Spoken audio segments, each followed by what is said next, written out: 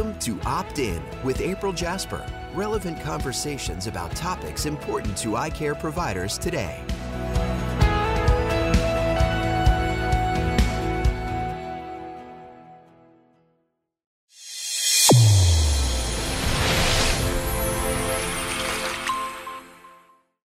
Your eyes and your vision are under attack. Damaging blue light from the sun, your phone, your computer, your tablet, even light bulbs and car headlights is constantly bombarding you. The good news is our eyes actually already have a line of defense to counter the effects of blue light.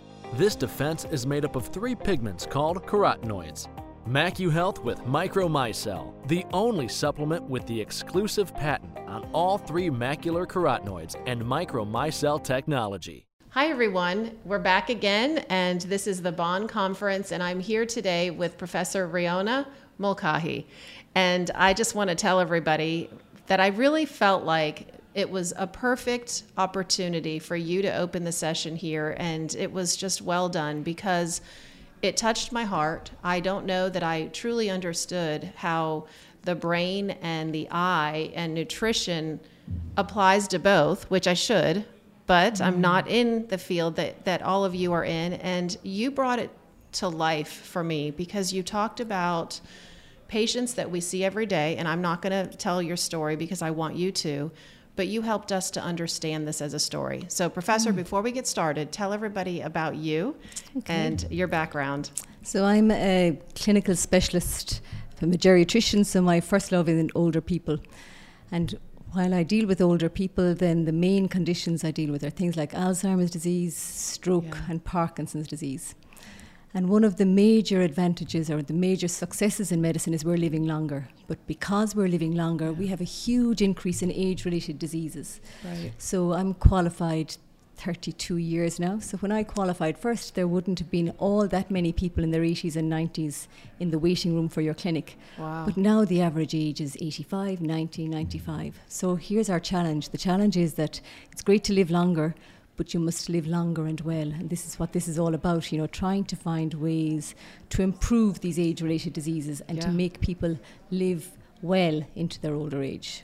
Absolutely. So the presentation you gave, give us a little bit of the story of that and the learnings that we all can take away from it. Okay, so Alzheimer's disease is incredibly common. It's the most common, what we call neurodegenerative disease that we have, and that's where brain cells simply stop working in the way that they used to. And the prevalence, what I mean by prevalence is the number of cases of Alzheimer's disease is increasing exponentially. In fact, it's doubling every 20 years. And, to define Alzheimer's disease, it is really what we call a multi-domain condition. It affects your short-term memory, so you have progressive difficulty with your short-term memory, progressive difficulty with your everyday activities, and then perhaps changes in your mood and personality. And I talk about the story. So, I have people with early Alzheimer's disease who very eloquently describe, sometimes I can see words hanging in front of me and I just can't reach them. I can't say what I want to say. Or they might say, look, I know I recognize you now, or I know I recognize my husband now, but I also know a time will come where I don't recognize them. Or they might say things like, I've just, doing things like, it might be initially putting on the kettle or putting on your clothes. All of these familiar tasks, familiar learned tasks become more difficult. So it is such a huge impact on the person themselves, but then we must remember carers. So for every person with Alzheimer's disease, you have 3 or 4 other people who are really immediately affected. And I don't mean financially, because that's one aspect, but I mean your whole life changes. The person that you perhaps are married to or love, or your mother or your father, they change, and they change over time, but in a way that they can't predict. They can't predict what yesterdays they keep, what yesterdays get deleted. They can't predict how their personality changes. So, it has a huge personal impact, and that's what I mean by the story. I think everything we do must try and improve that story for people and help people live better and longer. Well, you brought up how every one of us likely has been impacted or will be by someone who has Alzheimer's or at least dementia. You brought up the difference between them, and then we're going to get to the fact that you've got new and interesting information that's helpful. And by the way, recently published or accepted to be published. Completely, which is Congratulations. Great. Yes. Huge information. And I can tell you, David and I have been affected. My grandmother, I watched as she was unable to remember many details of her life, most details. And my aunts put together a book that would tell her the story of what happened to her husband, because almost every day she would ask where he was. And so I think that as we look at the impact it has on us, it makes your research even more important and life-changing. So tell us more about what you've discovered. Well, I suppose to start, how common is it? So 30 to 40% of people aged over 80 have Alzheimer's disease. So it is extraordinarily common.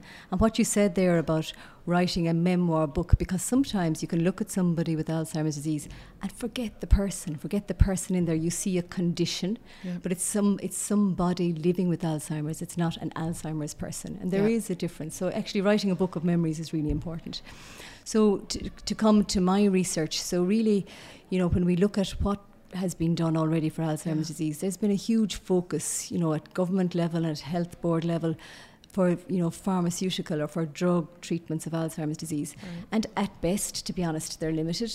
We have maybe 3 groups of drugs that are used, and at best they may slow the progression for a short while, but their efficacy is really, how they work is really very limited. So what we were very interested in, and that's how I became involved with John Nolan, is looking at the role of nutrition. So we know that, the eye is the window to the brain. And so John Nolan and his group have looked at, over time, at the role of what we call carotenoids. And carotenoids are plant-based pigments. So if you eat brightly coloured vegetables, you eat carotenoids. And so we knew that by increasing your carotenoid intake, by taking supplements, you can increase your vision, and you can increase your what's called macular pigment, and that's very important for aspects of vision like contrast sensitivity. But then we know that those specific carotenoids are also present in the brain, in parts of the brain that are important for memory. So if they're sitting in the brain, they're sitting there for a reason. And it's really, based on lots of longitudinal studies. So we know that if you live in the Mediterranean and you eat brightly coloured vegetables and fish and oil and whatever, there's less dementia. Or if you live in Okinawa, the islands, one of these blue zones they talk about. Absolutely. So blue zones have very plant-based diets and diets that are rich in vegetables. Now, they also have good genetics and do lots of exercise. But we know that in that, adhering to that type of diet, you have less Alzheimer's or less dementia. So therefore, what are they doing that we can do? Yes, it's very hard. If I was to say to you tomorrow morning, I want you to eat healthily, I want you to eat lots of vegetables and eat fish, then you should say to me, well, how much of each should I eat? Right. And how often should I eat it? And whatever. And that's really difficult. It's difficult if you're an older person trying to manage your diet doing that. So therein came the role of supplementing diet with the right amount of these specific nutrients. So I'm going to tell you a little bit about our research. So we started off by showing that people with Alzheimer's disease have low levels of carotenoids and low vision compared to somebody the same age without Alzheimer's disease. And then we started giving this group of people these specific carotenoids to see could we improve things for them. And we found we could improve, their vision, and we could improve the level of carotenoids in the blood, but perhaps not their memory. And for that group of people, we had chosen people with moderate Alzheimer's disease. So what we felt was that, in fact, we probably need to start a little bit earlier.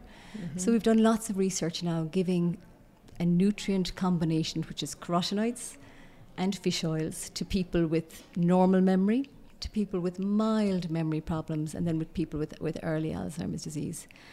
And it's been really gratifying because we've shown in that group of people we can actually improve memory and improve aspects of memory. So improve working memory and improve episodic memory. So episodic memory, we use all this terminology, but what does it actually mean? Episodic memory is remembering the event of yesterday. So I went to the shop, I picked up a cake, I celebrated my birthday, and I whatever. That they're episodes in your life. So your episodic memory can improve. So, our research has been carried out in small groups of people, but we've shown statistically significant improvements in people with normal memory taking this formulation, and also with mild cognitive impairment. But the most recent study, called the REMIND study, which is what's just been accepted for publication, that was giving carotenoids or giving a nutritional supplement in what's called a double-blind placebo-controlled trial. So we had one group of patients who were on the nutritional intervention and one group that weren't on the nutritional intervention. And the patient didn't know what they were on, and the investigator didn't know what they're on. So you can't in any way alter your results then. It's really double-blinded. And what we found over the trial period, and remember this trial was carried out during a time of pandemic, so extraordinarily difficult, but our fantastic patients stuck with us. And what we found is that carers reported significant improvements in their loved one's mood and their loved one's memory. And this was, it was just fantastic to see, because it's a condition we really don't have a lot of interventions for. And rather than just saying, change your diet or exercise more, we were able to say, well, look, if you take this specific formulation, there is a research base that it will improve memory. Now, it's not going to make Alzheimer's go away. Right. That's the truth. It's not going to make it go away. But what you want is you want people to live longer and better, and for their loved ones that they're living longer and better. Well, and we're hearing a lot about people continue, even in the classes that are still happening, to talk about how soon should you start taking these supplements, and if you did start taking them earlier, might it have a greater impact? And there is the $100 million question. When do you start? And for example, in Ireland, we have what's called the TILDA study, which is a huge population longitudinal study. So they're starting looking at subjects aged 50 and following their health for years. And they give us really important information. So they were able to say, for example, lower macular pigment was associated with lower cognition or lower memory. Wow. The thing about a longitudinal study like that, though, is that there is no intervention. So they can't give half the population one thing and another half the next. So it gives us lots of information, but it doesn't give us an intervention. So that's why this particular work is so important. Yes. It was this double blind. Now, it would be wonderful if we had more people in the trial. It would be wonderful if we could continue it for longer. But having said all of that, we got very statistically significant reported differences in mood and memory. So to come back to your question, when do you start? Yes. The bottom line is that changes in Alzheimer's disease happen at what we call cerebrospinal fluid level and at brain level long before you get reported symptoms. Long before 10 so years? Probably 10 to 15 years, yeah. Okay. And we know that there's a number of processes involved. So there's inflammation and oxidative stress and these great big proteins, amyloid proteins and tau proteins that get deposited in the brain.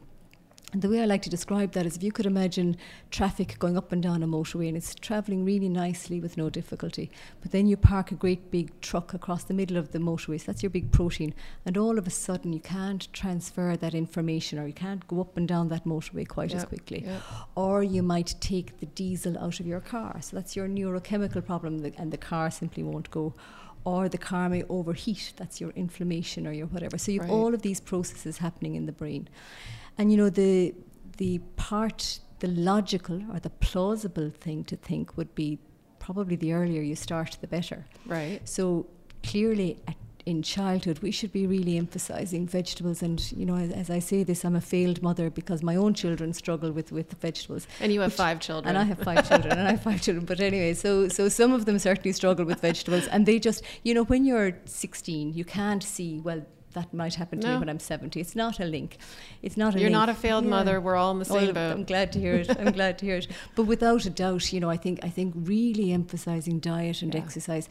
And we've an obesity pandemic. It's not that we're not eating calories. We're eating the wrong calories. So getting that part right would be huge. Getting exercise right would be huge. But then when you're in your 30s, your brain starts to shrink.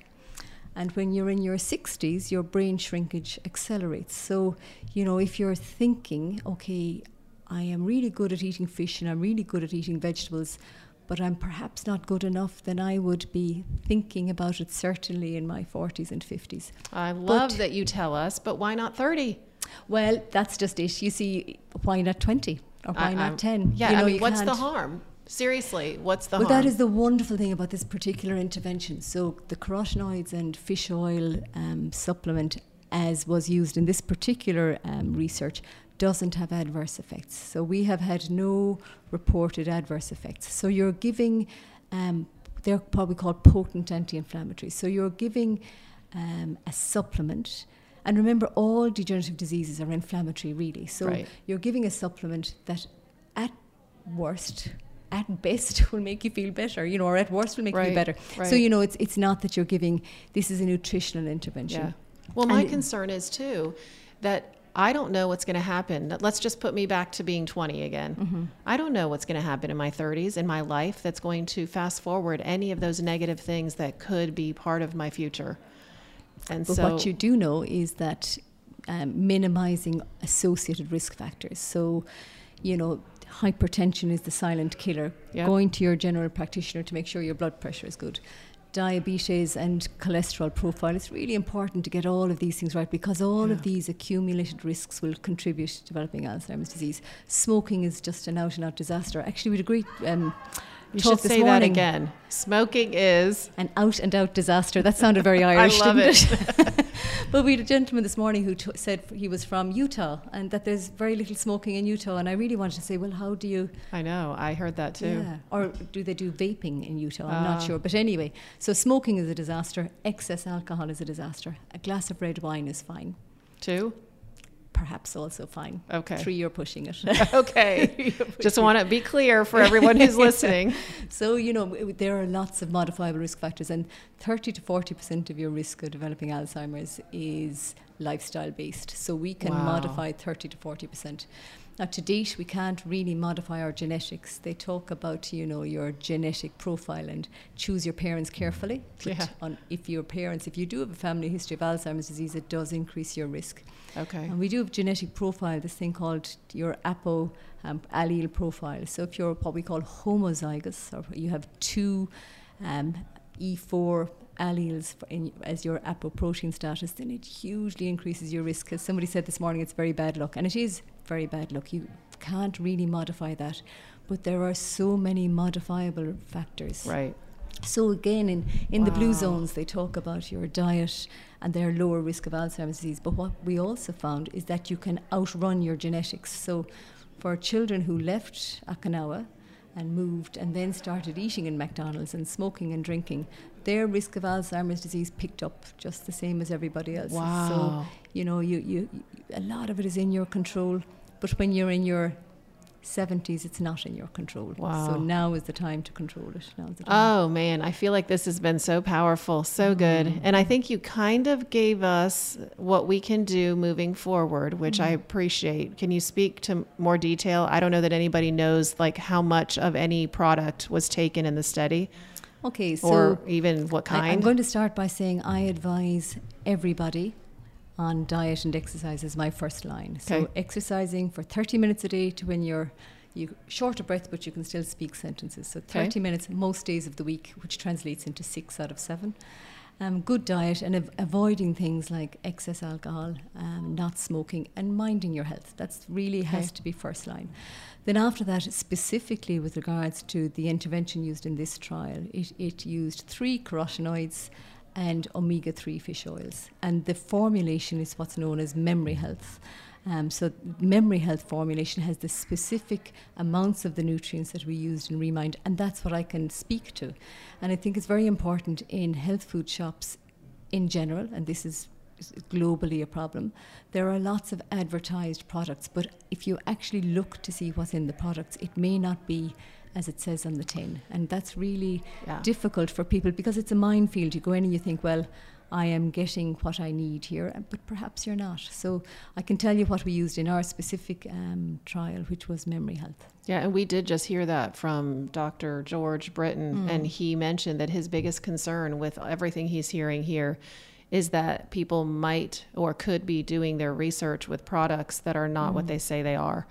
And so I love that you said that. Memory Health is not it's a brand. So for anyone who's listening or watching, it's an actual brand that's sold in the US.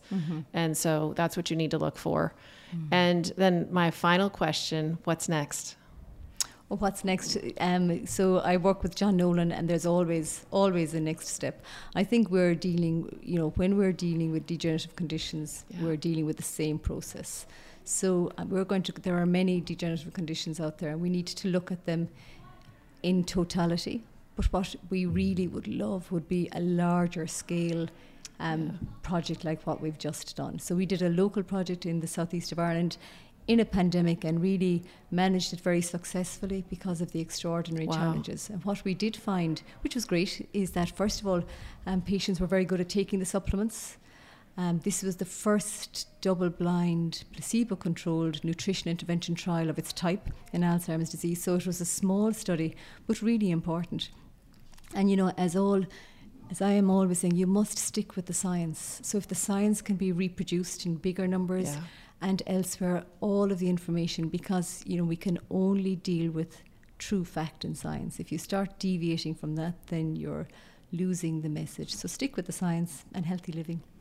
Oh, thank you so much. I appreciate it, Professor. You are amazing. As I told you, I was just touched by the story and the way you brought it to life for all of us. And I'm so excited that we have something now we can do, and we know the science says it's real. Well, thank you. Thank you for spending time with us. Not at all. Before neural lenses, I always had eye strain, eye dryness, eye fatigue, moderate to severe headaches. I had to take prescription medication. It was to the point where my kids, they'd want me to sit down and color or read them books, and I couldn't do nothing. When I got my neural lenses, my headache went away. I wasn't taking Tylenol anymore. Can't explain it, but it worked. I would pay double for my neural lenses because I can't go a day without them.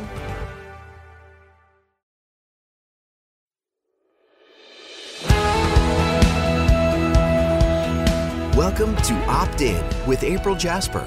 Dr. Jasper and her guests discuss hot topics, practice management tips, patient care moments, and vendor vignettes in this weekly podcast. Catch it simulcast on YouTube too.